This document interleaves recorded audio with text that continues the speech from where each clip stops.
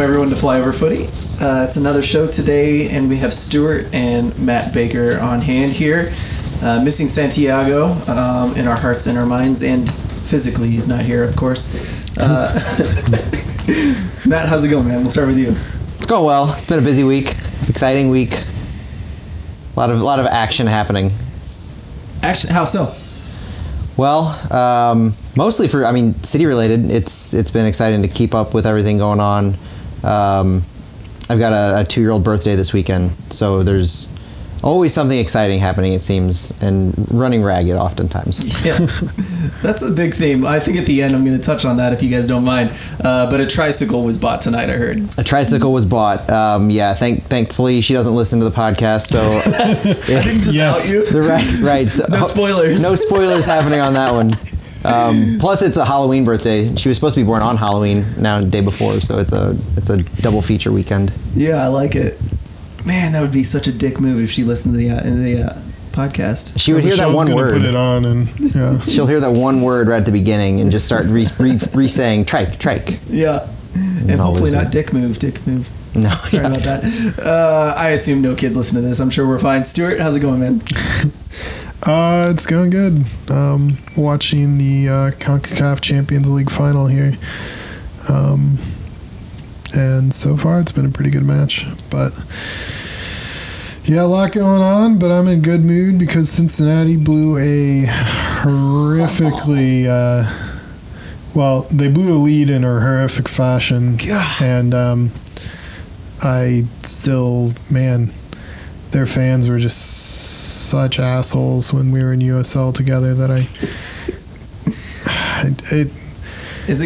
I can hold a grudge for a very long time. So off mic, we were talking about whether or not I would support an NFL team if it came back to St. Louis, and this is my answer: I can hold a grudge for years and years and years. So,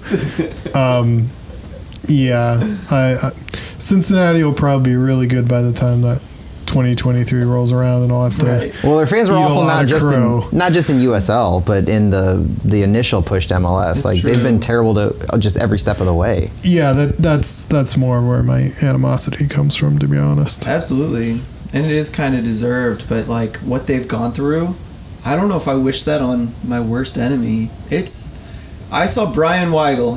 I mentioned the. And we'll talk about Alan Koch, the last South African MLS coach, right? And what could that have to do with anything? Right. And how he didn't have a very good go of it, but neither of the next 2 Dutch coaches either. So what does that say? Nationality might not mean anything in MLS, but shortly after that I saw Brian Weigel talk about the last 10 games they've lost, and every time they find a new way to lose. He just sounds so beaten down as a fan. How could you not? On a level that even a St. Louis FC fan might feel bad for. I mean, at least we had various levels of hope. We did. We really did, legitimately. This is really bad. I do feel bad for Brian. He's a good guy. There are some Cincy fans that I've interacted with they seem nice, but yeah, it's been hard to get over some of that. Yeah, we were talking about the NFL thing and pretty. What do you call it? Burning all the fields as you go. Salting the earth. Yes. Salting the earth, That's burning the bridges. The NFL, till you brought up the financial side of it being good for our city. I don't know. I cut you off, Stuart. What were you going to say? I was just going to say with Cincinnati, it seems like the through line or the connecting thread to all the failed coaches is, their team president. But, since he's a partial owner, I don't think he's... President/former GM. Former GM, yes, who I think is still making some of those decisions and is a partial owner. So I don't think Bearding's going anywhere for a while. So maybe we'll be fine. Maybe that's one team we don't have to worry about. Problem is, I don't think we're going to be in the same conference as them. So we won't get to beat up on them very often. Yeah, there was Vegas news dropped, so that affects... Directly. Well, it affects us, but I think we've been stuck in the Western Conference you're right, since with Charlotte. Or without. Yeah, you're right. Yeah. Because Vegas will take Sacramento's spot. Yeah. Which Stu had a nice comment earlier off mic, but Vegas is seemingly cementing themselves as Team 30 every single day. Well, technically, are they team 25 if they're taking Sacramento's spot? The order is all jumbled up. If they're taking their spot, they're 29. I like that. It also bothers me to no end that people are starting to refer to Charlotte as team 28, which is because they're horrifically technically wrong. They're team 30. Yeah. They were the 30th team announced. Yep. How so? Explain this. I haven't thought about it. Well, St. Louis was 27. Austin was 27. St. Louis 28. Like in order of announcing, you're an MLS team. Then Sacramento, and then Charlotte, and then Sacramento lost their club.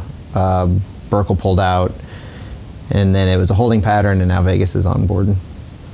But because Charlotte has their ready-made stadium, slash grass football field that they're turning into a turf football field for soccer, that are ready to go next year, they're the 28th team to take the field. And the order mostly is important because of expansion fees and personal pride, but When did the check get cashed? Is that I mean, if you want, with Burkle, it never did. So if you want to look at it as Charlotte paid the $300+ million to get in as 28, and then we're paying the $200 million to get in as 29, I'm fine with that story if that's the storyline you want to go with. Actually, that's good. But speaking of Eastern Conference teams that we may not have to worry about, not many of their moves have been incredible, right? So far, Charlotte? I'm talking about. Not that they've made a massive misstep yet, but the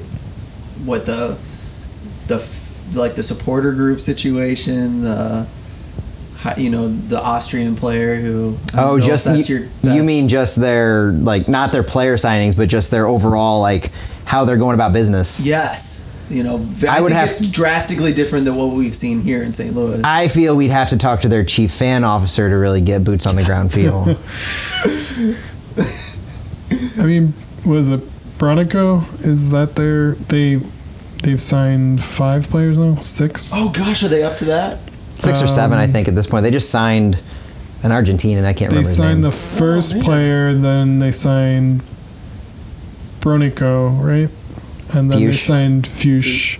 Yeah. Fuchs was their third, I think. And I think they've added a young player and maybe an Argentine. They have, you're right. And that's, that doesn't sound bad, actually.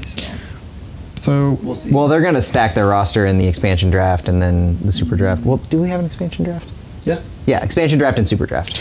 And that's another thing that'll be interesting because of all the order got jumbled up. What teams will be eligible, because a team like Sporting KC was going to be protected from the expansion draft for us. Why? Because they had a player taken in the last expansion draft, and so if you have somebody taken, then you're protected for the next one. I didn't realize that. I would assume they're just going to go with if you were taken by Austin, then you're protecting at Charlotte. If you're taken by Charlotte, you're protected against us. Okay. So that's why Charlotte's expansion draft will matter to us. It will, yeah. Because we'll know who we don't have a pick from.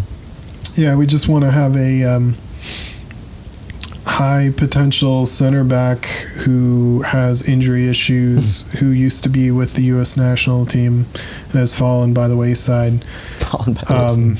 Come up again like Nashville got with Zimmerman. So that's I was thinking about him today. You have a specific player in mind, correct? Well, the one who fits the bill right there is Aaron Long, but we'll see where he is in 2 years. Literally today. Well, you should touch on that. That's really interesting. But we've got an order here. Let's wrap up the banter side of our podcast here and start talking about Aaron Hurd. I think has the most news and most chatter talked about on Twitter this week. Let's start with the call-up to U.S. Youth National Team, the U-17 team, for the tournaments that are finally being played by our youth set up. Some other teams, other countries have been doing this, and the U.S. is finally getting back in it because of COVID. That is what it is. I'm not going to complain about that. But Aaron Hurd's being called up, and Matt, I think my favorite part of this is you brought up what IMG was saying about Aaron recently in their articles. Yeah, so with all the identification and everything that's been happening this year, IMG actually has, I think it was just recently, maybe this past week, released their kind of top player per age group that they're touting the best and the brightest from high school to collegiate, depending on your age level. And as a class of 2025, Aaron Hurd is their top player in the country. That's crazy. And I say this with a little like trepidation because I dislike highly touting people too much. I don't know how we can avoid that necessarily with this kind of news. Yeah. Aaron Hurd is now the first player to wear the St. Louis City SC crest and get a call up to a national team. Mm-hmm. So it is as big of a deal as that. I mean, I understand that there's a lot that goes into how old he is, and you don't want to overhype somebody. He came to St. Louis City with hype. To anybody looking at youth development and seeing him in Philadelphia with the Union. So you can't really get around that. I think this is kind of the pinnacle of that, where you get the call up to the national team, U17s, 2 age groups above where you are currently, mm-hmm. and you're kind of labeled by IMG as the top player in your class as well. So I don't see how it could really get any more than that. No. It's exciting for us to have that player and have him on our squad and going through our program. I think that in and of itself speaks a lot to Lutz, to the system that we have, because it's, you're used to necessarily seeing college coaches, and because we haven't had a pro academy to the first division, so I'm a big Mizzou fan, so I'm used to the college coach and the recruiting and everything, and knowing how the person in charge of the sporting department has to have that great relationship with the parents. They have to sell the parents on what you're doing for their child. And so obviously this is a huge indicator that Lutz is the kind of person that Aaron Hurd's family is putting trust in. Like they're willing to go with his philosophy and follow his game plan for where he's going to play Aaron, how long, how many minutes, what opportunities is he going to give him, where is he looking to go in the future, all of those things. And beyond just being excited for Aaron as a player, it's exciting for our system as a whole. And yeah, I mean, to add to that hype, I echo everything you just said, but to add to some of the hype, like, he is in some ways proven, and I want to talk more later about like what we've seen from him, of course, before we got to hit a few more things, but like the fact that he was like the CONCACAF, player of the tournament with the Youth Gold Cup, like, gosh, like there's some proven things about him already that, yeah, lots of hype, lots of pressure. And I think we're going to touch on that too in a minute here. Stuart, what are some of your thoughts about Aaron Hurd and this call-up and maybe other things as well? Well, first of all, shame on U.S. Soccer for getting the club name wrong on the press release. Yeah. What was it? They said St. Louis City FC instead of St. Louis City SC. But, part of me kind of liked it, though. Part of me died inside. That little FC was the Kavanaugh part of... Is that what it is? Yeah, I just kind of laughed at it because I've seen that quite a few times. We've seen a few just outlets. Casual St. Louis social media messing it up, or just saying St. Louis FC.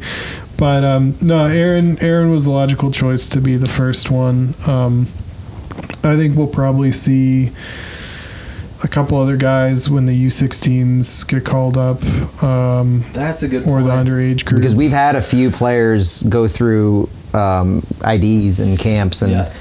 And so there's experience there with at that national team level. I was sad that more weren't called up because I think it's deserved, in one player especially. But yeah, I think Josh Morrow will get called up. He better. But we'll see. Is that why? There's time. He's playing up. He's also. He's 16 though, I believe. Oh, is he? I think he's playing 1 year up, isn't he?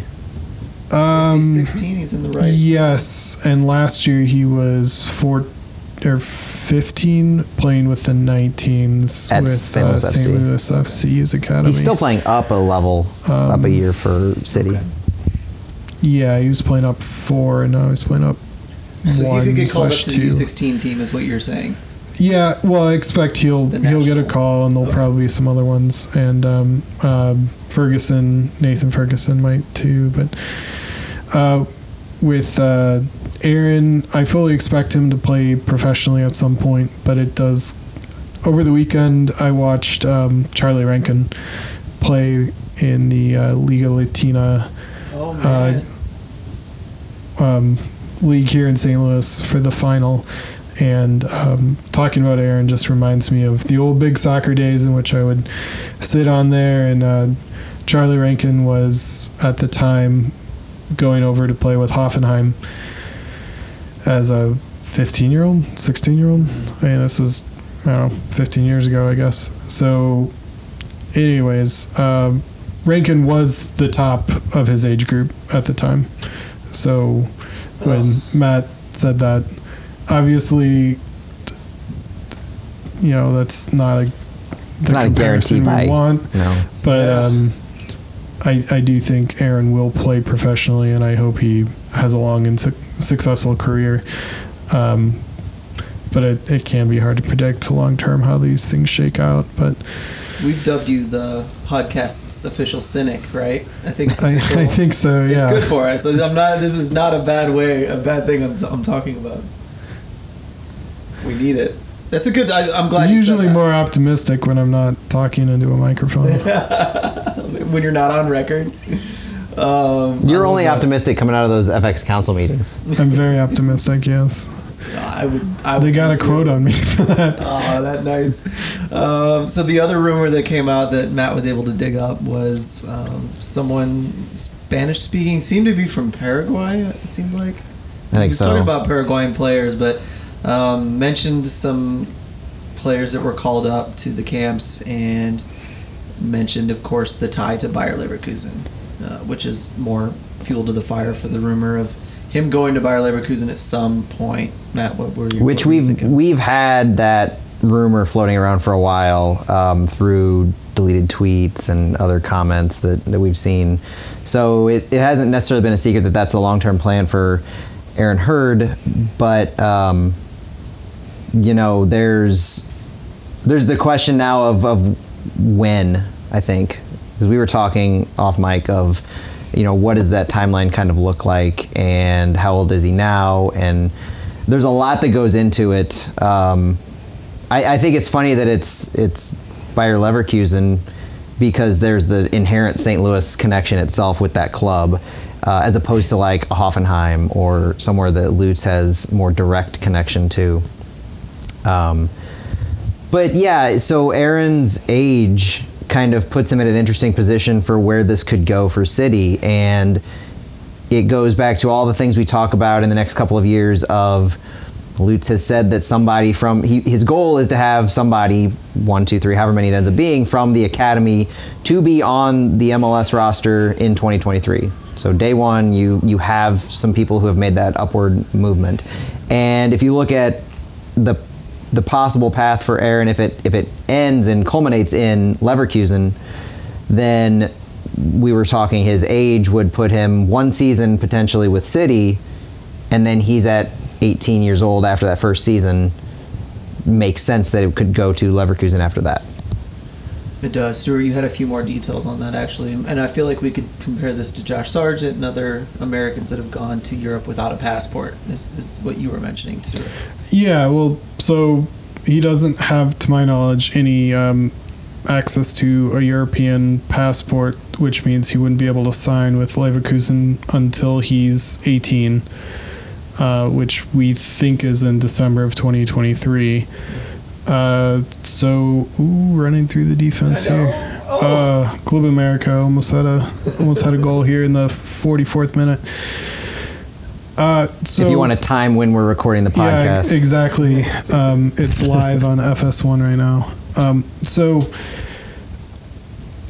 that would be good timing for Aaron. He'd get a year of MLS under his belt. At 17, he's probably obviously not going to be an everyday player, but he'll get some game time, and then you expect him to move over, and it's good exposure for City, for MLS, and as Matt said, you want to have that good relationship with parents, and kind of that path to Europe that a lot of people want to see.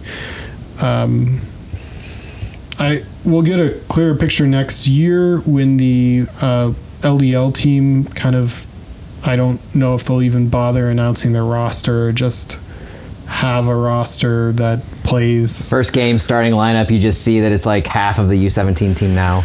Yeah, and that's what I expect to see is it'll be mostly U17, but I fully expect Aaron Hurd to be on that team. And I think that'll be a clear indication of possible players for the senior team in 2023. Yeah. And some of those guys will drop off and go to college, and some of them will just kind of wash out because that's how things go. But it'll be interesting to see how the team approaches their roster on that. And I think we all kind of agree on what approach we think they'll take. But well, and for not to get too far off Aaron Hurd, right? But the LDL team that starts in March, because they're starting soon, you can already see that consistent starting lineup for City's U17 team, and you can project that a lot of them are going to be moving up because it isn't. I mean, it's the first. Well, we've already seen a little bit of upward momentum or upward movement with some U16 guys playing for the 17 team last week. This would be the first real milestone of you're legitimately graduating to a new level. So I would definitely expect Aaron Hurd. I would expect Josh Mayer. I would expect Jacob Lucinian. I would expect Anthony Faupel, people like that who have been getting start after start after start. And the 17 roster is deep. I mean, there are people who just haven't had playing time, and I think my theory is just that it's stacked so deep because halfway through their season, which goes until next May or June for that MLS Next Cup, they're going to be taking from half of the roster to fill that reserve squad, the LDL team. Yeah, you've been really good about reminding us of that. I keep forgetting, and that is such a good point for sure. And on top of that, I mean, our U16 team is on a tear. I mean, they're destroying everyone. Not destroying everyone, but they're winning regularly, right? Using the same style of play as the U17s. I find it very interesting how successful they've been and how many of those players are going to be called on to perform on the next level once the LDL team starts. I think about that pretty regularly. So you would think that Jackson Delkus would be in the running for a Golden Boot in that age group. He's got to be up near 15 plus at this point. Dude's on a tear. I hope it continues. I hope it's like the kind of thing that translates to each level as he moves up. He was one of the ones who got some playing time with the 17s as well. Oh, he did? He has? Yeah. I didn't realize that. Yeah, I think he subbed in. It was one where he didn't start. I forget the other name. He was one of the ones who subbed in for the 17s last weekend. Not against Dallas, I think it was. We won that game, I think. Was it a draw? Yeah, we won that one. That's interesting. I wonder how... Yeah, we'll have to watch that. We'll have to watch how he does with the U17s. That's super cool. Which means he'll be ready by the time March comes along, for sure. Yeah, I just liked that timeline. To go back to Aaron Hurd, that's kind of what we're still on that topic. I liked that timeline, and to think about him, like, let's think about what a few things here. Josh Sargent didn't go to Werder Bremen until he was 18, right? And he spent some time with the U23s for sure before he got to the senior team. It didn't take him long, but we saw how that went. Okay, interesting. We can all mentally note how that went for him and what it looked like based on, of course, what the team ended up being has a big play in that as well, right? Think about Pulisic, though. Pulisic had a passport, got over there earlier, was playing with the U19s as a 16, 17-year-old, I believe, and then made his way quickly through the U23s to the senior team shortly after. And so, like we said, Hurd can't get there till he's 18. We can talk about, who's the player that went from OC to Wolfsburg? Brian Cayo. Cayo, thank you. I kept trying to say Kobe Hernandez. They had who else did they have? Someone moved over to Wolves. I think it's Kobe Hernandez. Yeah? No. Oh, Hernandez and Brian Cayo. Cayo, yeah. And then who else? They had someone who went to Wolfsburg, right? Oh, sorry. I thought they both went to Wolfsburg. Or I'm sorry. I'm so I bad don't know. with names. They've I think had three people go to Bundesliga now, but maybe it's just two. But Caio for sure and Hernandez. Yeah. But, we can expect her to spend some time with their German youth sides. And I would say, based on, what Richards has been able to do at center back, moving from Dallas to Bayern Munich, what Justin Che is looking like right now with FC Dallas, and he had some time with Munich that was successful with the U23s.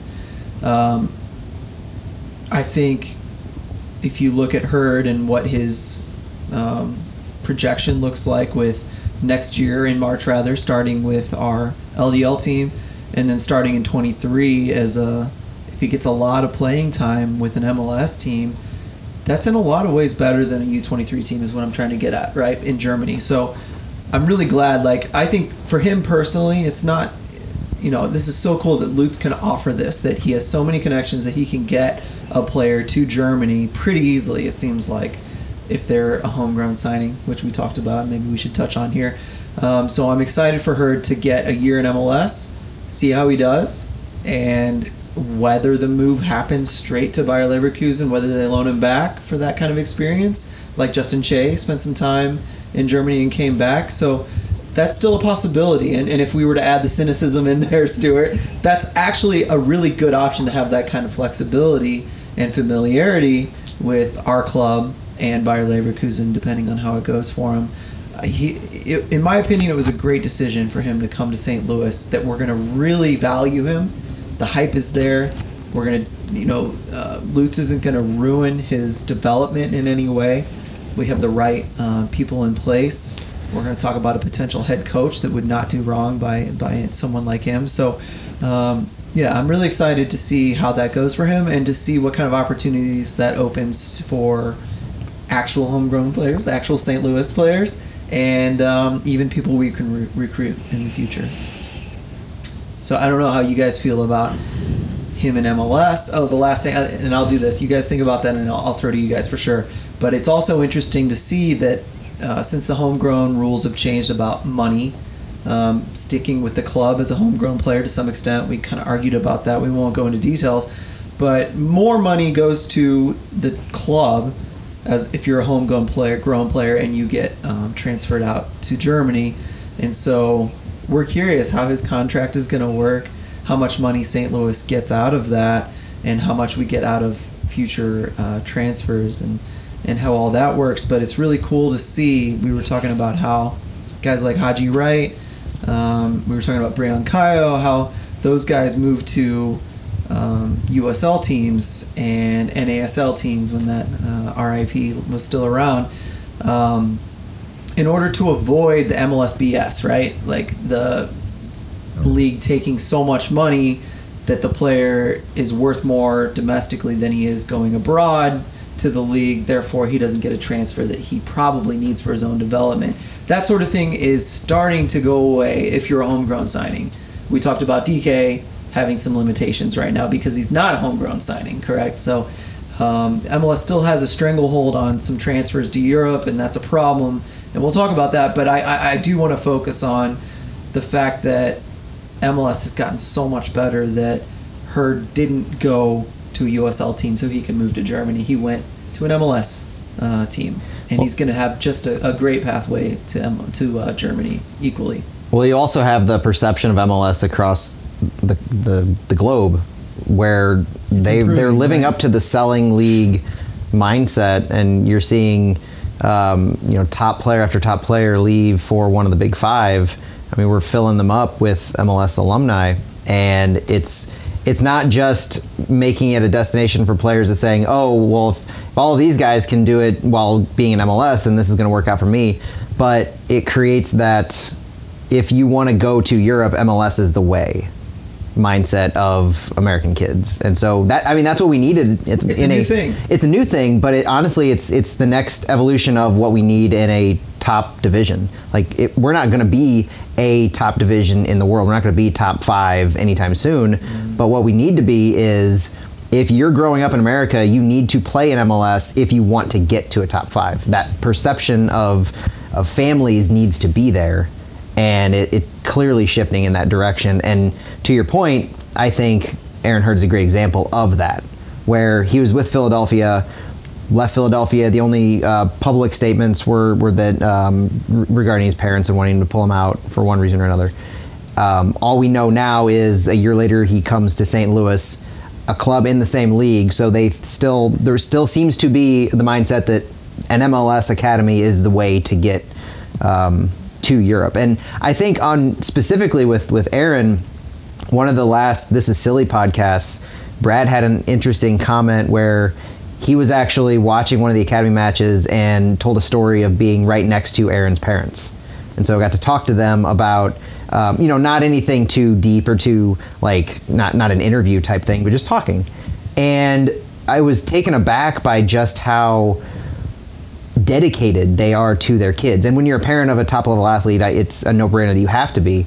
But they have multiple kids in high level. One of the sons, Aaron's brothers, in the Houston Dynamo Academy, and his sister is, I can't remember the sport, but I didn't know that. Yeah, so I mean they're all over. There's at least three different spots in the country that their parents are flying to see matches. And so I think it was when Aaron was subbed off in that game that Brad was talking about, the parents left. They saw Aaron play and they had to get to the next kid. That's insane. Yeah. And it all goes back to, if you're going to put the most time and effort into your children, and you value their sporting potential that much, you're going to want to put them in good hands. It's my favorite thing to find players' parents and talk to them at games. I love it. So I talked to Fritz Volmar's parents, who are just they're dedicated. They're sweet people, wonderful people. And I love hearing everybody's story. I haven't even gotten all of his story. I'm going to get in touch with them again. But yeah, it is so cool to run into parents and the things they do for their kids, the rearranging of their entire lives for a profession. It is amazing what parents are willing to do and how much support they put behind their kids, and to hear their stories about where they come from and how it happens. It's insane. Even if you aren't from St. Louis, or even if you are from St. Louis, even moving from different clubs, there's so many good clubs in our city that, everyone's story is unique and fun. So yeah, if a parent happens to listen to this, I hope I get to talk to you about your journey. It's been so cool to hear. Especially with a startup MLS Academy in the city. I mean, you got parents and kids from Gallagher and Fuse, but you also have the Aaron Hurd example from across the country, and you saw the lineup of where the cities everybody was from, and everybody has their own story, and it's incredible to know that everybody's story kind of led them to this position, this club. And the parents have no reason to there's no reason for them to talk the club up, right?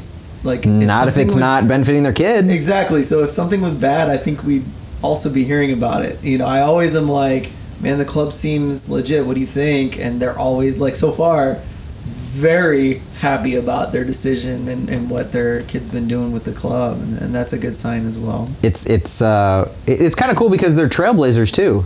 I mean, their kids are the first, their first academy players for the system, and maybe years from now, their kids are reasons why other kids want to join the academy or see the, not just potential, but the proven value in being a part of an MLS academy, but specifically St. Louis's. Mm-hmm. Stuart, any thoughts? I've got one more topic with Aaron Hurd. I saw something. So, no. It's been a week, and I had to bring my laptop because I forget everything. But comment you had earlier was, Stewie, I think you were talking about it, of will Josh get a call up at some point, and some other players. So I'm fairly certain that Josh missed the age cutoff for this U17 cycle. Okay. He's a 2005 player, and the cutoff was born after January 1st, 2006. So I think age-wise, he missed the cutoff. So I'm not saying he would have gotten a call-up or not, but just it's interesting to see. So he's not eligible for U16 is what you're saying? Not eligible for U17, the club that they announced Aaron Hurd was on. Now, it's weird because Aaron Hurd is, he's... Well, I think he's eligible... No, I think that's basically saying he can play for the U16s, right? The 17s. The cycle goes until 2023. This cycle goes for the FIFA 2023 U17 World Cup. Yeah. And so Aaron Hurd is eligible, who's a year younger than Josh Mayer. Mm-hmm. Josh Mayer is not. I don't think he's eligible based on the age cutoff. Not eligible for U16. 17. Well, wait, you're saying he's too young for U17? I'm saying he's too old. He's too old for U17. Oh, he's even older than U17. For the age cutoff for the national team for this cycle. I didn't realize that. For I'm sorry. the World Cup or for this call-up? Because... for the World Cup.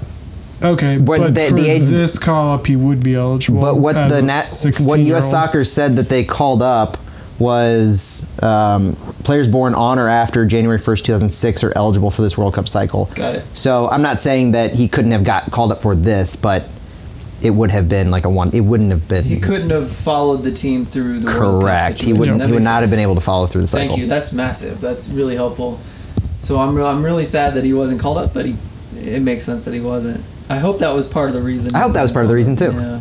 I'd like to think that. So maybe if U20 gets going at some point, or even U18 friendlies, that would be a good place for him. Aiden Stanley played a lot of U18 stuff, which... Who knows what their ramp-up plan is. This is the first youth national team camp in long year and a half, there's 2 years. probably not even a coach for anyone but U17 right now.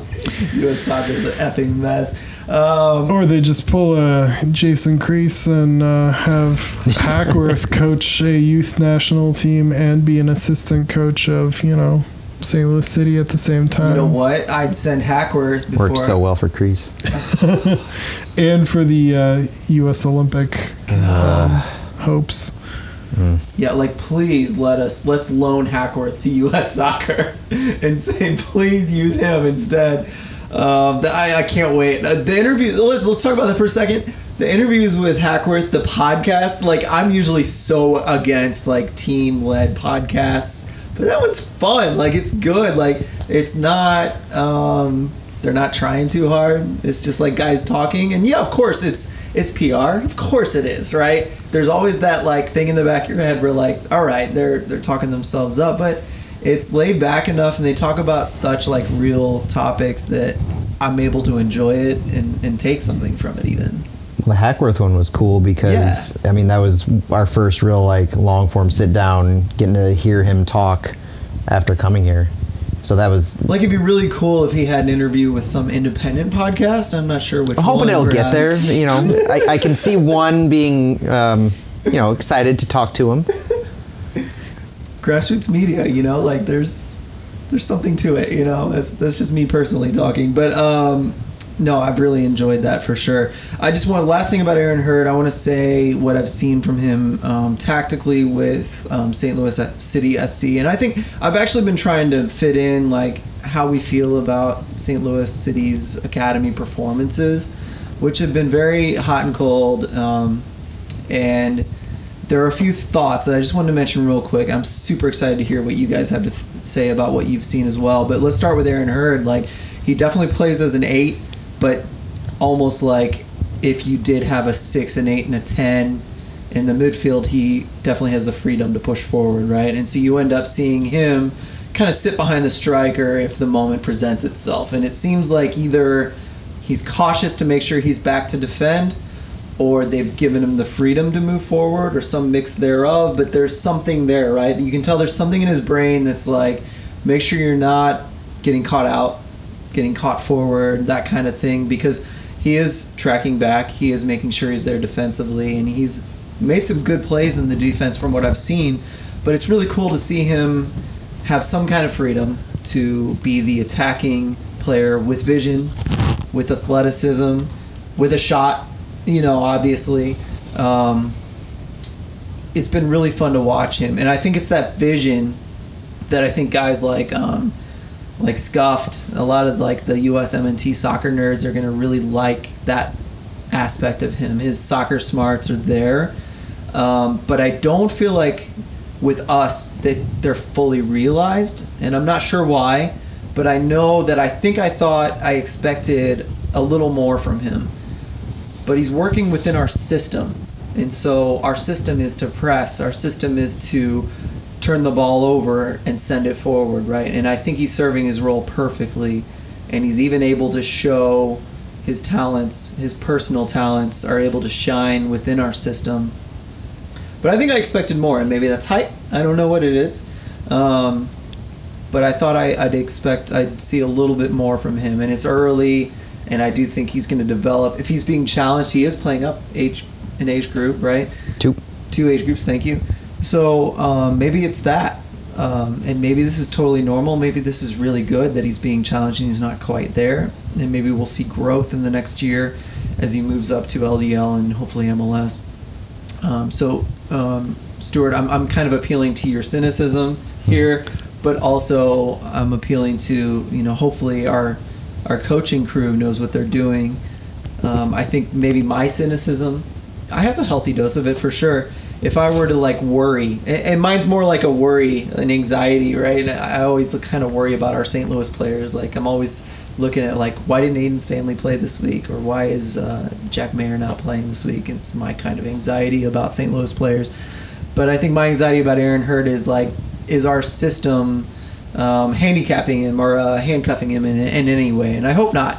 I hope everything's going to be good there, and I do believe that it will be. I personally think he's being challenged. He's not quite up to the level yet, and I think that's fine. So I don't know what you guys think, though. That's what I've seen from him. I'd just say it's too early to tell. Yeah. I mean, we're the first 3 months into it, and things will get clearer as it goes on. But we're at the ground level here, and we're building the foundation, and a lot of these kids are coming in from different academies. I mean, half of them are, and half of the coaching staff is former St. Louis FC Academy. And Fuse. And, a third of them Fuse, and then the other bits and bobs from around the country. So, no, I think Aaron will come good. I think he's got the talent to succeed, and I think I don't think that our academy system will be a detriment to him, and I think it'll be a positive. But I agree with that. Time will tell. Ultimately, time will tell. So next year, when we see him playing on some LDL pitch against Minnesota United 2, we can maybe get a little bit clearer picture of what his potential is going to be. Interesting. We're back out at Swope Park. Oh, God, no.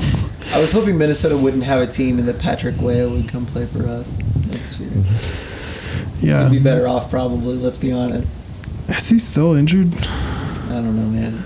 He was in and out. Too soon. I had the same kind of thought, probably as you, Phil, earlier this year, and it was a complete knee jerk. I mean, it was entirely rational. But after the first few games, you have, we talked about the hype before the academy rosters were announced, and it's clearly one of those where you have the hype of, oh my gosh, it's this nationally recognized teenager who's coming and he's going to just outshine everybody. And watching those first handful or 2 or 3 games, it was not like he wasn't visible on the field, but it didn't seem like he was a playmaker. It didn't seem like he was really involved in the attack or an integral piece. I don't think he started the first game or 2. Just one, I think. Yeah, so that was my anxiety kicked in on that. Yeah, one. So that was interesting. But I think at this point, Stu's right. It is not just too early, but it's also the new system. I'm sure it's a new system for him and everybody else who's working these last couple of months to find out how they can play together in that system. Mm-hmm. But if nothing else, this week reinforced just how special he is. in the system, in what he can provide to us in the system, but also just as an individual player where, his ID camps this year, clearly he's still right there, top level in the nation. And so I think he'll find his way in the system. He's already shown it the last couple of weeks with some assists, some nice crosses, some really nice play on the wing. But I just think, it's too early to really say anything that he's not going to succeed in the system at all. I think it's just the fact that him, like everybody else, is learning how to play together within that. But it's also going to benefit him at this point to be in a system in 2021 that he's going to continue to be in that same system in 2023. So there's no doubt, forget the Leverkusen, forget everything like that. I mean, we're talking his play and how they're using him. There's so much time that we still have to play with. And this, at the end of the day, is all about development. Yeah. I mean, we talk about wins and losses and who looked good and who didn't. He just got called up to the national team. He's starting every game now. He's making plays. He's passing the ball into the attacking end to create chances, to create goals. He's doing everything now, and you can clearly see a shift. Mm-hmm. So I'm excited and I know we have a break coming up. There's like a month left of games, and then there's like a winter type break in MLS Next. I'm interested to see how the training goes over that and where he comes back next year after all of that time with the club and in the system. The entire team, I'm excited to see how they come back. A couple things you said there. One being that him with the national team, like I was thinking like that would be a nice barometer for like how that goes, but to be honest, it may be terrible, right? Like we were just talking like it's joking. Like morbid curiosity. It'll be like morbid curiosity, but also like the coaching for the national team. I think I have less faith in the national team coaching. Like they may misuse him completely out there, right? I'm thinking of a lot of like the last like 2 U17 cycles ago. There were guys that were just not used well, and I'm thinking of like I can't think of names very well, but like the guy who's been getting senior team call-ups that plays for the Portland Timbers, not Aronson, doesn't matter, midfielder, how he's so good now, but with the U17s he looked terrible because he was just like Williamson. Not Aronson. Williamson. That dude looked terrible in the U17s back in the day, and not great, and he was like a sub for whoever's supposed to be the starter. Now look at him, right? Like a lot's happened since then, and so like I'm really interested to see how he looks with the national team compared to what he's looked like with us. But these are kids. Like they don't have to be perfect right now. We're building a base. My next thought was like, if his base is like knowing how to press in a system really, really well, and then he goes to Bayer Leverkusen and he has natural talents in all the other areas that we've mentioned, like this kid's going to be in good shape, right? Like Bayer's going to be like, we can play this kid. He can defend from the front. Like this is great. Like we can work with this, right? And then we'll take his natural talents and form them too. It's amazing. Like I have so much faith in Lutz and what he's doing. I really think he knows the right things to push, and his view is so good in like raising good human beings that I don't see him falling out in a bad way that we've seen some of the Kleiman brothers guys going to Europe are just like falling out real bad. So there's those things. And then to talk about the team itself, the academy team, I want to hear what you guys think about the academy team in general. We're not just here to talk about Aaron Hurd. I talked to Louis Swisher, right? And so the results have been up and down, very much so, right? And I've had a little bit of like Preki flashbacks, not in results. Clearly results are much better, right? Already, right? And it's super early. But I've had these like Preki flashbacks where the thing that's hard in the system and in Preki's system too with St. Louis FC, and you watch Red Bulls, even Philadelphia Union to some extent, like the counterattacks. It is so hard to defend a counterattack, and that's where we're getting taken, right? And the new game is won in the modern game is won in transition, right? You look at France in the last World Cup, even the best players and the best teams are using the counterattack to their advantage, and that's where we're weak, right, in our pressing system. And so it's interesting to see, like, our six and our center backs are being exposed at times, and they're being asked to do a lot. And so it's really fun to watch, like, what positions we're going to have to really focus on, not just in the academy. In the academy, you're limited to who's around, kind of like a national team to some extent. With our Division III team for MLS, we can sign anyone, right? And so I'm curious to see who we bring into the center back roles, who we bring into the six roles, and then, of course, I'm very much wondering who we bring into those roles. We were talking about Aaron Long earlier. Can he handle a counterattack man-to-man with a striker or a winger just like on the counterattack 1v1? It's him, and if he gets past him, it's the goalkeeper, right? How does Aaron Long do with that? How does Josh Mayer do with that? How does Lusignan do with that, right? He's been really amazing at that kind of thing, actually. But that's where we get caught out. We're up and down in those ways. And Louis Swisher, I'm going to throw the interview I got to do with him a few games ago against Austin FC. I did an interview with him, and he talked about that exactly. I'll maybe throw it in at the end like a secret track kind of thing on CDs back in the day. And you can decide what you think. But what do you guys think about the up and down performances lately? Is it the counterattack, or is there more to it than that? Well, I think we're all kind of subject, and I speak personally as this is a problem of mine when it comes to developmental play, of seeing wins and losses as black and white. Like if the team's losing, then the players aren't developing, which isn't the case. Ultimately, if the U17 team doesn't win any trophies, but they produce players of quality, it's a successful team. The trophies that they win at that level isn't. I mean, you want the competitive fire, you want that, but it's the same thing with the MLS2 teams in USL, and the problem that kind of them being in that league existed, or that league presented itself, was them winning or competing or not was not really their goal ultimately, and that's the case for these academy teams. So I think it is a good reflection of quality if they do get trophies, but it's not necessarily a fault or failure of the system if they don't. Definitely a mix. I've heard people talk about how the DA, like USSDA, has gone through cycles, and now MLS Next is the next iteration of that. But it's gone through cycles of, for a long time, no one cared about wins in those leagues, and that's changed recently. And so I think it is a good blend of the two.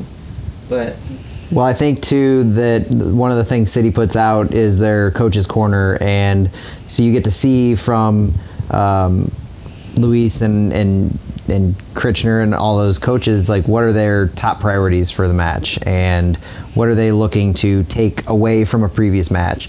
And I think it's a lot of the time my takeaway from their comments is that they're trying to play their own style. Like, they're worried about themselves, and if they see something that they're becoming deficient in, such as being weak on the counter because of their high press, then they're going to maybe focus on possession of the ball. They're going to focus on transition defense. They're going to maintain their high press while maintaining the ball. And so it makes me think that, to Stewie's point, I haven't seen, and I wouldn't expect to see, a coach comment about we want to win the game at this level. They definitely seem very dedicated to ensuring that their style of play stays intact, because they clearly believe in it. Mm-hmm. And so whether it is making sure that, reading between the lines, if they want to stay tight in their high press and, prevent transition goals, then obviously they're wanting their players to be more careful with the ball. They're wanting to maybe take less chances, or whatever it means to keep possession in that high press. But I definitely see a less of a focus on the numbers at the end of the game, and more focus on making sure the players can play well in the system that the staff is teaching them. It almost feels like the score is a tool, right? Like it's like part of the statistical analysis of what did we do wrong. The score is one of those things that we're like looking at what we did wrong. And I feel like every time they do the coach's corner, I'm like, yeah, that's something I was worried about, right? Or that's something that I was hoping that would be addressed. And they're always on top of it. Not that I would know. I mean, they would know better than me, of course. But it all seems to line up to me, is all I'm saying. And to the podcast that they're doing, one of the mental game one that they had, where they're talking about just making sure their players are mentally fit as well as physically fit. Wins and losses play into that. That's true. You know, if even at that age level, if you're losing game after game after game, you're going to get down on yourself. You're going to question internally the system. You're going to question yourself, and you know, what are you doing wrong? What can you do more on? Regardless of the coach's philosophy of, you know, stick with it. You're doing great. The numbers will pan out. You know, eventually it will get into your head, and we haven't seen a losing streak like that. I think that's really caused them to necessarily, or at least from an outside looking in, I haven't seen them appear to get too much into their own heads on the field. You know, whether it's they haven't been blown out, you know, they haven't had a consistent losing streak, and so I feel strongly in that as well, that the coaches are doing a good job with not just tactics on the field, but making sure that the kids are mentally fit to handle losses and to handle winning streaks. Like, we're in the middle of a pretty nice win streak, I think, because we've had so many home games and the teams are clearly very good at home. They are clearly a home team. But I think that plays into it from a player perspective just as much as what isn't working on the field tactic-wise. Mm-hmm. No, I agree. It's been good to watch that, and I like watching for the subs. The subs, I feel like, have been perfect. Every time it's usually a physical fall off more than a mental fall off. You really don't see these guys backing down mentally, right? I mean, it's so fun to watch this system in that way, where you're just like, so much respect for the amount of physical, like, exertion. It is like, as a 38-year-old who like tries to play indoor soccer, watching these kids do what they do for 90 minutes is like unbelievable what they do. I'm gassed after maybe 60 seconds of doing what they do. It doesn't work like, well. Like, tiki-taka is one thing. What those kids are doing out there is like, I think the term that the times two that coaching staff uses, like wolf pack or swarm. Swarm is one, yeah. Wolf pack. So wolf. they have these 4 pillars that they talked about. I can't remember right now, but it's their philosophies on like words that are associated with their philosophies, and swarming is one of them. And you can tell, not just from when they're on offense trying to swarm around the ball and get the ball moved up the field, but when they're on defense, they swarm whoever has the ball, and they're willing to really attack a possession-oriented team. The counter press is my favorite. Like, how dare you try to take the ball from us? You got it, we're getting it right back. It's my favorite. Like, you can see the determination in their eyes. Like, they're pissed that they lost the ball and they want that ball back. It's it almost is like Pavlovian. Like, the second, if there's a turnover, and maybe this is actually like a youth soccer thing, it probably is, but like, it's like almost like the most important thing to notice in a soccer game these days is like, a turnover happened. What do I do? And it's like a snap. I keep snapping because it's like a turnover. Swarm it, get it back, or a turnover, we got it, let's go. You know what I mean? Like, that is like such like, I feel like it's becoming, maybe it's a world soccer thing, but it's definitely like something that is very easy to teach an American soccer player, because we naturally counterattack, we naturally are good at defense, we're naturally good at trying hard. That whole counter press system, like, I feel like is such, like, it's good for the American state of mind in soccer, in my opinion. So that's something that's been fun to watch. That translates to every sport too. I feel like hockey, basketball. Exactly. Same mindset. You see it in every American game. Yeah, it's fun to watch. And American kids, like, they're very diverse in all the things they do and play. It translates for sure, which is fun to see as well. We've spent too much time on the kids. If that is a possibility, we got to talk about Bradley Carnell, rumored future head coach of St. Louis City, SC, not FC, and has spent some time with New York Red Bulls since the Jesse Marsch days as an assistant, and has lingered, and as I read in an article, unexpectedly became the interim coach of New York Red Bulls. Thought he was getting fired, right? And became the interim coach. I'm going to let you guys talk. I got to hit the bathroom real quick, but Matt, why don't you start us off on that? So he's one of those, the whole concept of who our first head coach is going to be, I think my biggest desire is MLS experience. I think at this point, you're seeing the pieces Lutz is putting together. I want a guy who not just knows, he knows how to build a roster, but I think that's a lot of Lutz's responsibility. I want somebody who knows the MLS style of play, how to craft a game plan, and how different teams typically play in MLS. Like, what is the MLS style? And I want someone who knows that. And not just knows that now, but has a decent amount of experience in the past few years, maybe a lifer, but has really seen the evolution and knows what it is, but also where it's going. Knows how to develop players, has a lot of history with a system.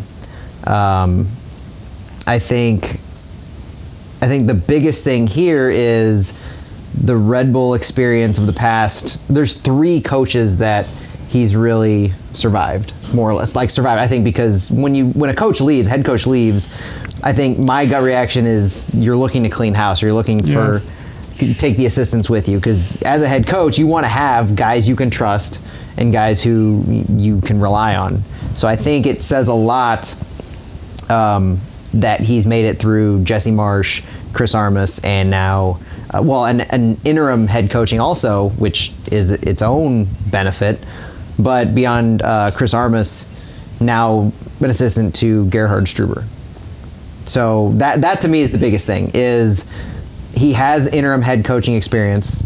He has 3+ years of MLS assistant experience. So all of those things that I'm looking European experience, yeah, South African Premiership, Premier League, whatever their top league is called.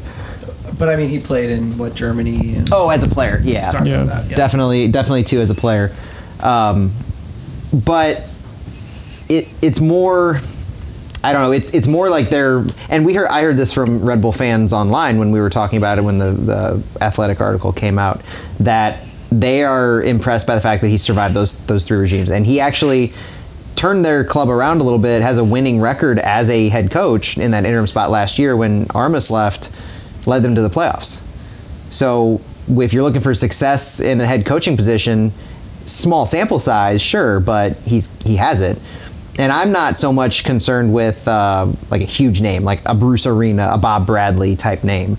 Like Bradley having his contract up with LAFC, and the but the theory that he could, wondering, will he come to St. Louis? I don't need a big name. I need a guy with, don't get me wrong, Bradley would be great, but I need a guy with MLS experience in general. And we've talked about Pat Noonan. We've talked about that kind of a coach who has all the experience as an assistant as other positions in MLS. And I think this fits the same kind of bill, where you have those years of an assistant, you have the head coaching position, you have the trust of multiple head coaches, a lot, and the relationship with Lutz. So all of those added together. Yeah, and I think Lutz talked about it in the interview, or I forget which interview it was, but he was talking about the style of play. The coach would be a coach that fits the system and not a system that fits the coach. And now Bradley's contract's up. He's also not going to want to sit and basically not coach for a year, waiting until 2023. Bradley doesn't want to play this style either. No, I mean, he doesn't want to be told what style to play. Bradley has baggage. Bradley's a fantastic head coach, but he does have baggage, and he's going to dictate how things go. Mm-hmm. Bradley's going to end up in Chicago, probably, would be my guess, but we'll see. Or he re-ups. You say, to be fair, Bob Bradley. Bob Bradley, yes. Michael Bradley should not coach in St. Louis, hopefully. Bradley Carroll, like that. Oh, yeah, oh, sorry. Sure. Sorry. Just to be clear. Yes, to clarify. Or Carnell, sorry. my personal, gut feeling, being a St. Louis homer, was, a Pat Noonan type. But I think it's becoming clear that Noonan will coach next year. I think he has a good chance that in 2022 he will be coaching, unfortunately, for a team I don't want him to coach for. He's going to follow his, what was it, GM? No, it was a front office position with Philly. Now with Cincy. Yeah, the former academy or director of football. Yeah. Oh yeah, that's right. But anyways, since he signed him, and now he's driving the head coach hire. Yep. Yeah, reading between the lines, the fact that Carnell is an assistant who survived, but he's maybe moldable, but he's teachable, and he's willing to put in the time of 18 months before the first season. The ball kicks off in March 2023. What's your cynic view? If you were to be cynical about it. My cynical view is, I got really, really excited about Preki, and Preki was the hire, and we all know how that ended. So Preki broke you. Preki broke me in so many ways. He broke our hearts, and he broke a lot of our minds. But Stewie is a person, I think. Yeah, he shattered me. I actually had the picture of myself and Preki at the meet and greet of Kirkwood Station. Came up on my Facebook feed just a couple weeks ago, or last week, because he was announced 2 weeks ago, maybe. Because I mean, this just came to me, but Preki is like the NFL to St. Louis. Everybody else loves him. Everybody else sees him like a national treasure. Did great, no ill will, and they love him. But he done us wrong. And Toronto hates Preki. Oh, that's too. fair. That's true, but I guess perhaps the writing was on the wall. But I think he deserved the chance at head coach of something. He'll still get it. He failed. He'll still get it in the MLS. I don't think so. Not the. No. I don't think so? he gets another MLS head coaching job. I don't think he necessarily wants one either. He has a real sweet spot with Schmetzer, where he can be an assistant and be a really good assistant, where he doesn't have to. Schmetzer seems like one of those guys too who he'll leave when he wants to leave. Yeah, Schmetzer will leave when he's dead. Probably true. Maybe I shouldn't say that after Siggy died so recently. But easy. Too soon, I guess, maybe. There's no too soon for my kind of comedy, though. I think the other thing about Carnell is that he has that existing relationship with Lutz. Yeah. So that goes back to... And there's cynicism in that as well, we talked about today.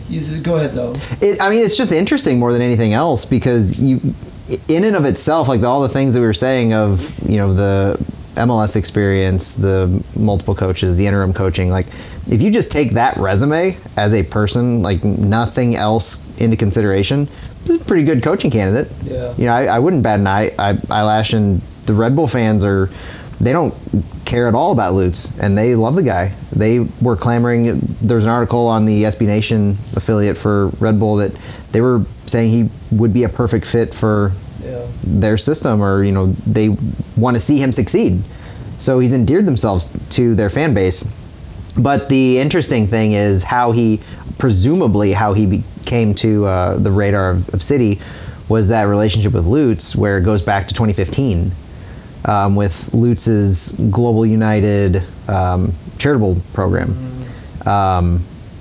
Bradley, I think he was an ambassador for that program, or he played a charity match. Yeah, he played a charity match with them. But he's known Lutz since 2015, and I don't know what kind of friendship that they've maintained since then, but known Lutz since like January of 2015, and then 2017 is when he came over to MLS. So there was like a German connection. And when he came over to MLS, I read the story that he, obviously living in South Africa, he went to Germany for the interview for Red Bull for obvious reasons. I mean, he interviewed with the parent company, and I Skyped or whatever with the New York office. Yeah. And yeah, so another German connection. Like, I don't know, maybe he hung out with Lutz while he was up there interviewing. You never know. But all these things that are kind of like intertwining are just like, I don't know. It's almost like dominoes falling into place for me, where if Lutz is serious about a qualified friend, colleague, then it seems like if we're this far into it, there was the tweet of the article from The Athletic of interviewing or speaking to, and then there's the follow-up tweet today, Thursday, of an offer being extended. So you don't know if that's lost in translation or if that was really the case, but it seems like we're pretty far. For The Athletic to be reporting it seems like we're pretty far. Keep in mind, the last time The Athletic reported something on St. Louis City, it was months before Hackworth was announced that he was working with us. And how accurate was that? 100%. So, yeah, everything points to it being true at this point. If you watch soccer media for long enough.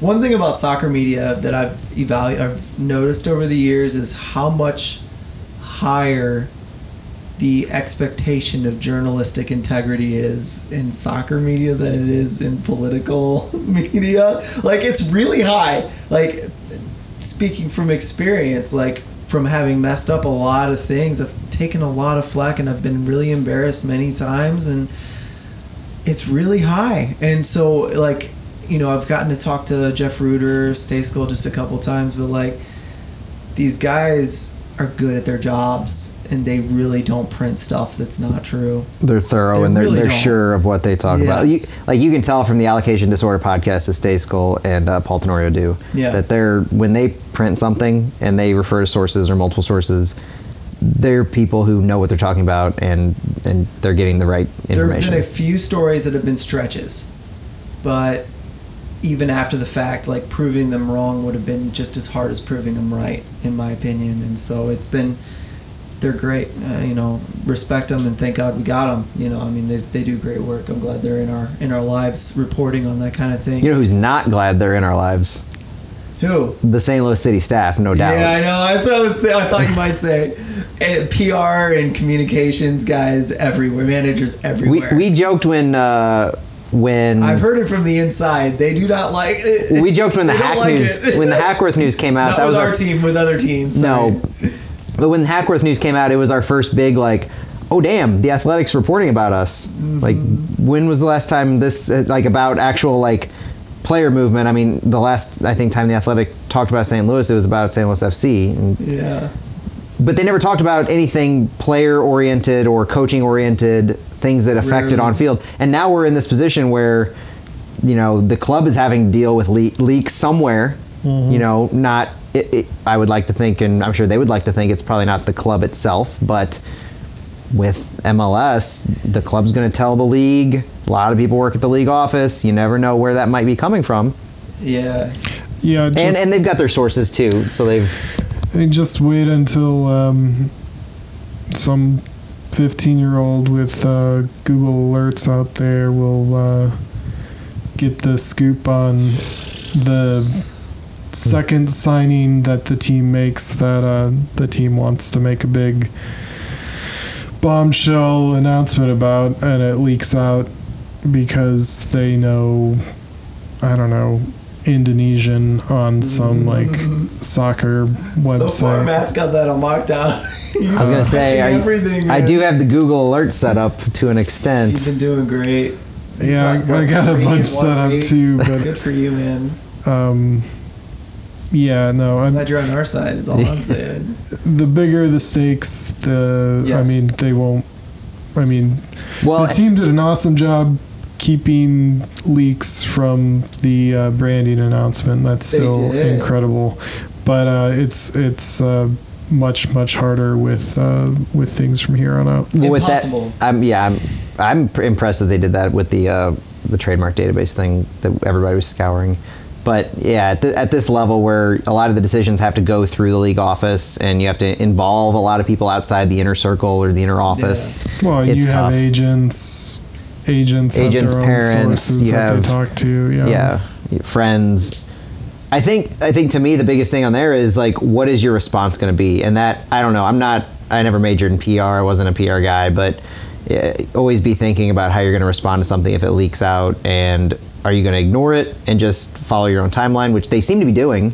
Ignoring it and following their own timeline, yes. They did that with Hackworth. But that's And Leverkusen, but that's what good PR people do. Yeah. Right? Like, neither confirm nor deny. Listen, we haven't announced it. We'll announce it when it's true. You know, like, I mean, that's just what you do, and I think they've been taking it in stride. It just seems really normal. These guys almost feel like pros already, and I mean that actually it's not good for us. Like, they haven't misstepped. They haven't misstepped. Like, no one's leaking stuff to anyone in St. Louis. Mm-mm. This is all happening well outside the circle. Well, here's devil's advocate. A lot of St. Louis City fans or St. Louis soccer fans aren't connected to the national, say, MLS soccer media circuit. So anything that happens outside of your Frank Cusimano, your Carricker and Smallman, they're not gonna know about it until the team tweets it out and they get, the official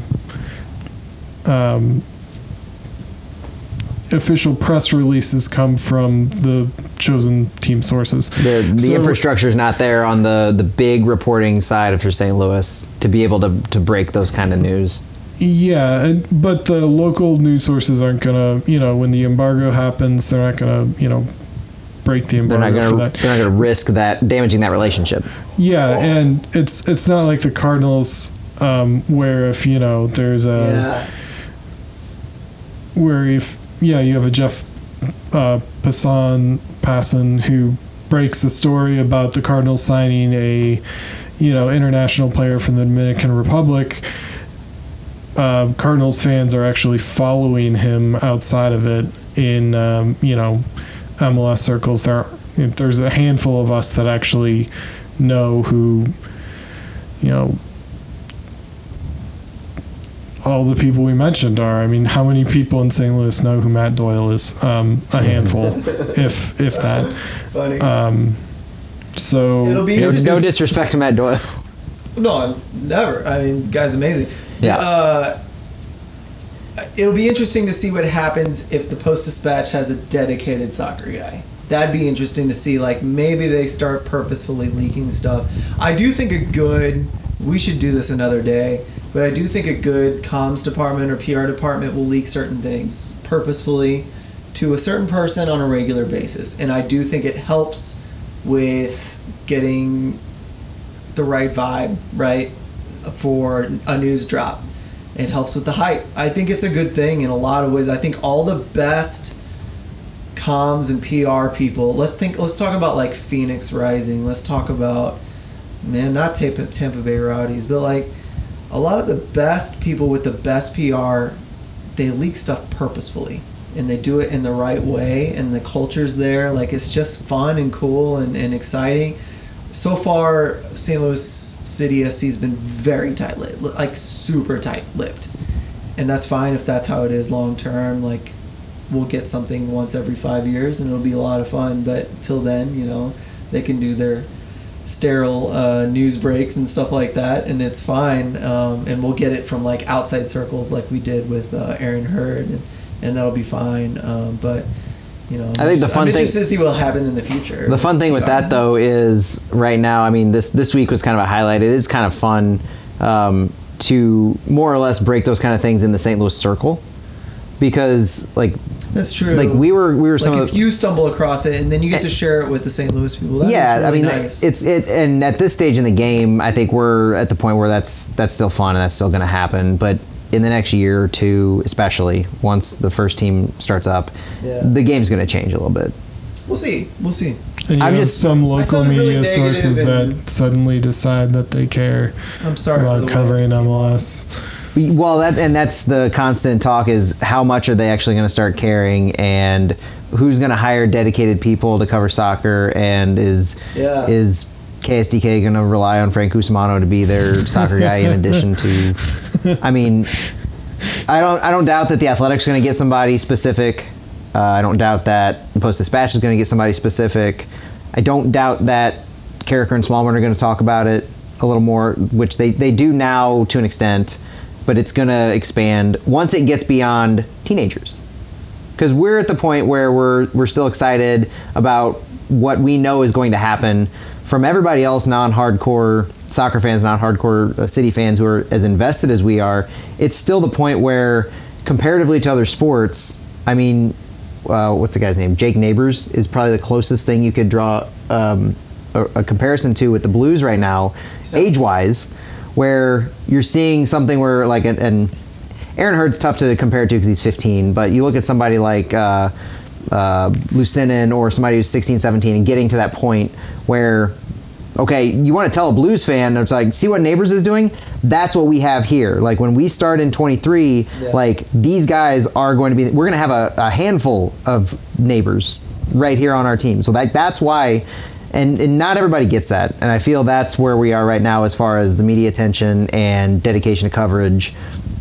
Because Neighbors is more, not to diminish anything he's doing or where he is on the club, but he's an attraction in that sense of a draft pick, and then the next year he makes the team, and all of that entailed. It's not something that St. Louis is used to happening for people this age in the major sports.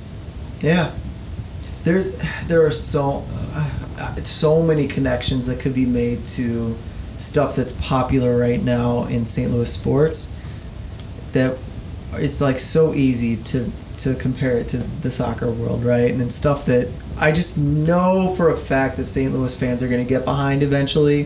They're going to geek out, and it's going to be an amazing, beautiful thing. It's just like we need the right guy to get in here and start sharing that stuff. Like, the three of us are happy to talk about it. This Is Silly is happy to talk about it. Let's Make Noise is happy to talk about that kind of thing.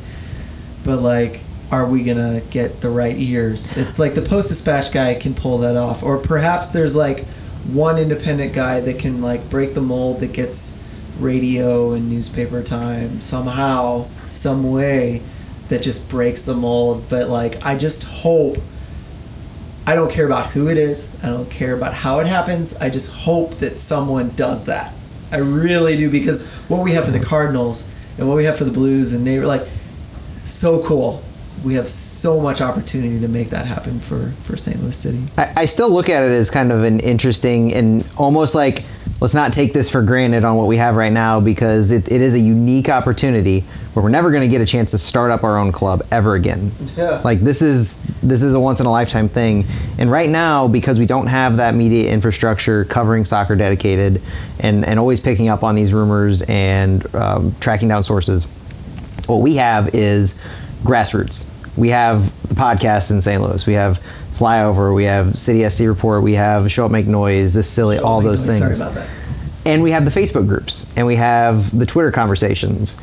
And there are thousands of people in these Facebook fan groups who maybe have no other just interaction or knowledge of soccer until one of us posts something in those groups of a few thousand. Mm-hmm. And then all of a sudden people are aware of what's going on and news related to City that isn't covered anywhere else. And God help anybody who gets their news from Facebook. But when it works though. It works, and I want to tell you that I've had multiple guys be like, "Hey Phil, I just saw your podcast. This guy Matt Baker posted it." And like, it's a lot of people who are getting their stuff through those Facebook pages. But that's where we are now, and I think I constantly have to remind myself, like, I want to see front page stories in the Post-Dispatch. I want to see news. I want to see articles for in the Athletic or on the Fox 2 or whatever of, you know, Aaron Hurd, first St. Louis City player to get a call up.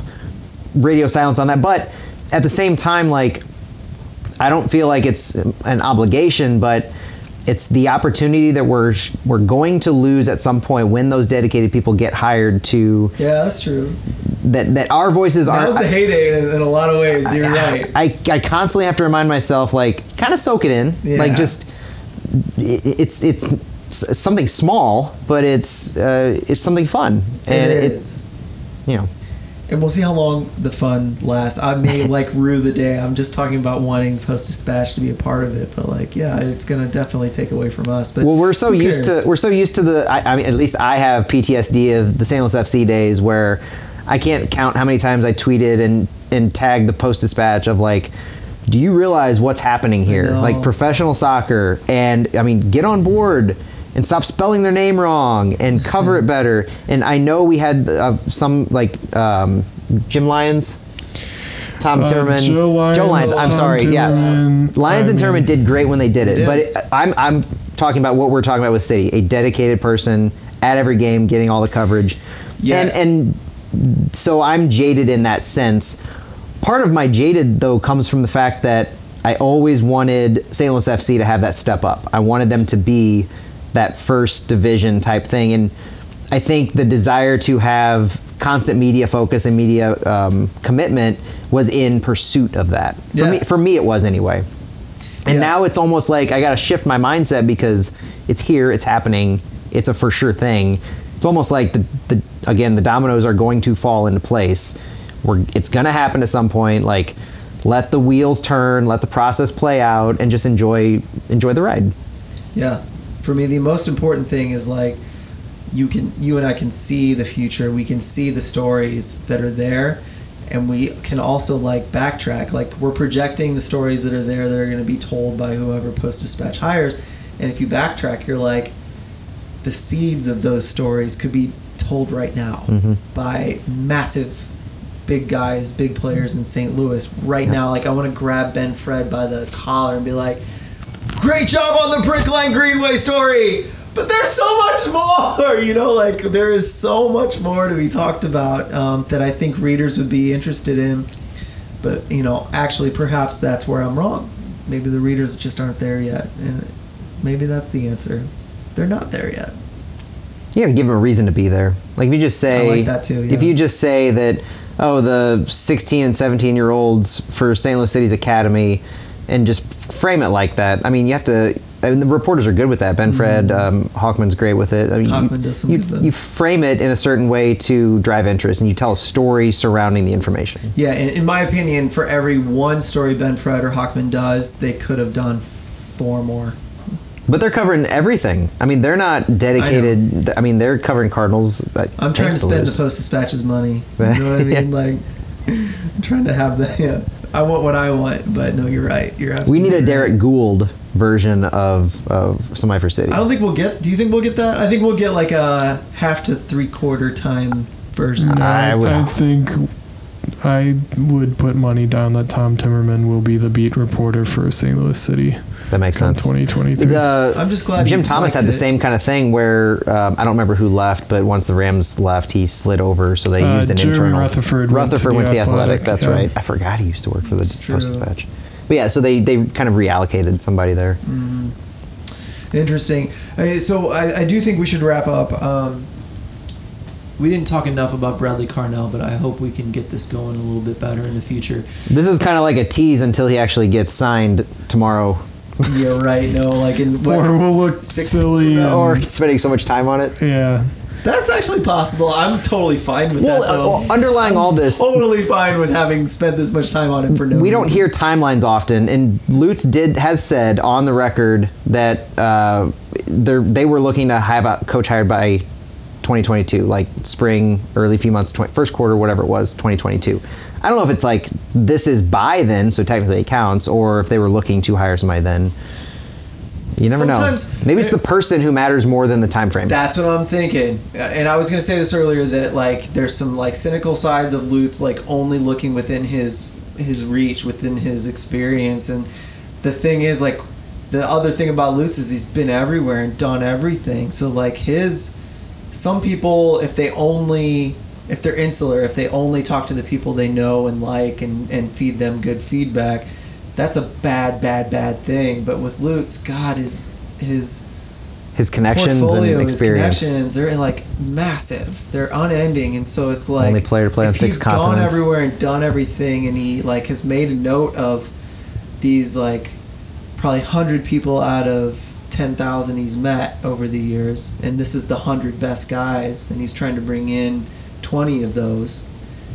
That's freaking good, right? And so that's the positive rosy glasses version of that for sure. Well, he's also not like insular to St. Louis now. He's still going over to Germany. He's still working for ESPN. Yeah, my favorite thing is like I love listening to him call games. Not because he's an incredible caller. I enjoy him calling games, but like the play-by-play guy will call out a random player and he'll just like list off 5 facts about that player, and Or like where he grew up. Yeah, and, it's like he knows this guy. He's scouted him. Like this could be our player someday if he falls out in the Bundesliga. Like the total possibilities there.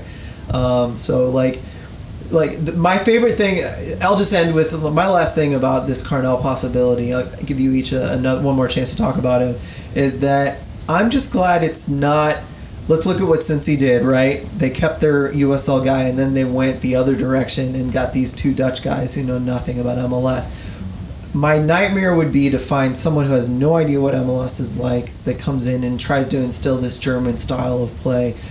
This is a mix, right? Yes, it's a guy he knows. It's a guy that's played in Germany. He's South African, but he has spent, 4 or 5 years in MLS now, and he's seen what works, and he has been successful in a very small sample size, right, with New York Red Bulls that we can't quite trust, right? It's a new coach bump kind of thing, possibility, right? So we can't quite trust it, but perhaps Lutz sees something. Perhaps his scouting eyes are really good. So far we have no reason to doubt him, right? What is your phrase, Stuart? In Lutz we trust. In Lutz we trust, right? For now, Amen. that works. He hasn't proved that wrong. What do you think, Stuart? Any other thoughts about the possible coach? I think I kind of covered everything at this point. But, I'll yield my time to Matt. He fits the bill, and he has the relationship with Lutz. It seems like if you're talking about, is this a legit rumor, I don't see any more legit possibility than this. I mean, we talk about the Noonan STL connection, but that's just it. It's the STL connection, not anybody related to City that's really actively related to or experienced with Noonan, unfortunately. Well, I guess Hackworth. Oh, that's true. But I think everything we've been looking for, like I was saying initially, in what a head coach could bring, Carnell brings. It's the MLS experience. I think the biggest thing is a combination of he was a head coach, so he has the leadership experience there. Interim or not, I mean, half a season leading to the playoffs, that's something when your head coach is released or leaves. But also being an assistant in the same system under 3 different head coaches. Like, people saw things in him that made them come into a system and say, you're a guy that I don't care who had you before, I want you by my side. They might have known him, might not have, but they wanted to keep him. And that's important. It tells me that there's a lot of people who value what he brings to an MLS squad. And at this point where you've had your interim tag, you've had 3-4 years as an assistant, the next step is that pro job. And we've always known that St. Louis isn't the most flashy of places, but that's not what our intent is going to be in any of our signings. And I think this fits the bill of, it's not a Bob Bradley. It's not something that's going to excite people for a name. He's going to excite people because of what he'll do with the on-the-field product and how he'll coach up players and what he knows about MLS. Mm-hmm. So everything that I had looked for in the check boxes, he fits. I would be excited if... I had no idea who he was 2 days ago. Perfectly happy to admit that I had no idea who Bradley Carnell was 2 days ago, but looking into his resume, his history, talking to Red Bull fans, reading up, I would be excited if he was the head coach. Yeah. We have enough connections that we've heard some good things from some legit people already in the first day, right? So yep. That's cool. I think that's all we should do. We've gone well over as usual, but I'll just end with a really inside comment, and that is that perhaps Bradley Carnell is the Tim Leonard of St. Louis City SC. Do we got that? Does that kind of work? Sort of? Okay. Thank you so much for listening. If you've made it this far, this is Flyover Footy. We'll be coming back at you soon. We're working on how to make that more regular. We've been working on that especially in the last several days, so hopefully more news on that front in the near future. Till then, we'll talk to you soon.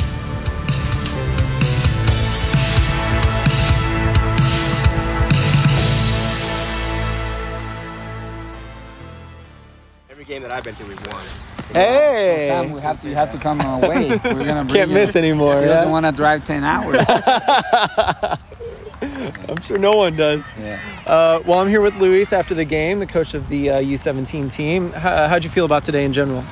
I feel excited for the boys because I think even though the last results they haven't been great, I think the reward is coming slowly, but it's coming, and it's a proof today again, right? Even though it was a close score, I think the way that we measure things is the way that we create our attacks, and it's we create a lot of chances, and we got what we want, but still it's short on moments, and trying to continue in the development of these kids. Chance creation today was very good. I would say a lot of comments from the parents, at least, about how good the goalkeeper was today. And was that part of the game today? Or is it always like that? You mean the opposition? Opposition goalkeeper. Yeah, I mean, the two last games, I have to go and congratulate him because, last game, he was the best player on the field, wow. And we lost for a bunch of goals of difference, and then today as well. I mean, I would say I'm happy as well because I'm not worried at all, even though with the last three results, because the boys are putting the effort, they're putting all the information that we're delivering, and they're putting on every single game.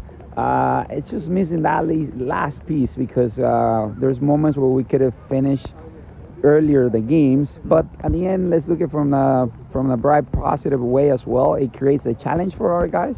And as soon as we tweak those things, I think we will be better and better every game. Yeah, we have to bring up, of course, you guys even mentioned it in one of your press releases or stories or articles you put out that, the giving up a goal or two in the beginning of the game, and then we've had to fight our way back. There's some good and bad in that, right? I imagine that's something you're working on, though. I think you've mentioned it. That's our Achilles, right? We starting off moments not ready. I would say not even ready. It's just a moments that I don't want to take out any credit of the opposition, but one thing that they're doing good, they're punishing us. They're super clinical, and they're super sharp in the only few actions that they have, or the many actions, whatever actions they have, they haven't give us any frame of at least to settle down. Like on the opposite, we have created a lot of chances, and we kind of let it bounce there, and it's always it can go any way when the score is close. Why? Because these kids are based on their characteristics. There's a lot of emotions still, and they're growing in those areas as well. How to manage and how to handle those crucial moments where we need to be better, and I think they're still doing it good. It's just a moment to fix it and get it better every time. One more? Yeah. I was curious. The last thing I'll ask is, I'm just curious if it's just me looking too far into things or not, but opposition scouting, is that something? There was a bit of a dip after we played the first few games. I wasn't sure if perhaps people tried to figure out how to play St. Louis in our high pressing style and all that, or do you think it's just the way that things have swung? I would say it's a mix of both, but like I said, obviously the opponents are gonna start obviously knowing how we are. We've been open as well on how we want to play, so there's no magic points there. They know what we're doing, so I would say our focus is continuing and helping these kids to develop, to match as much as possible the style, and keep it as much as possible in the way that we want to play.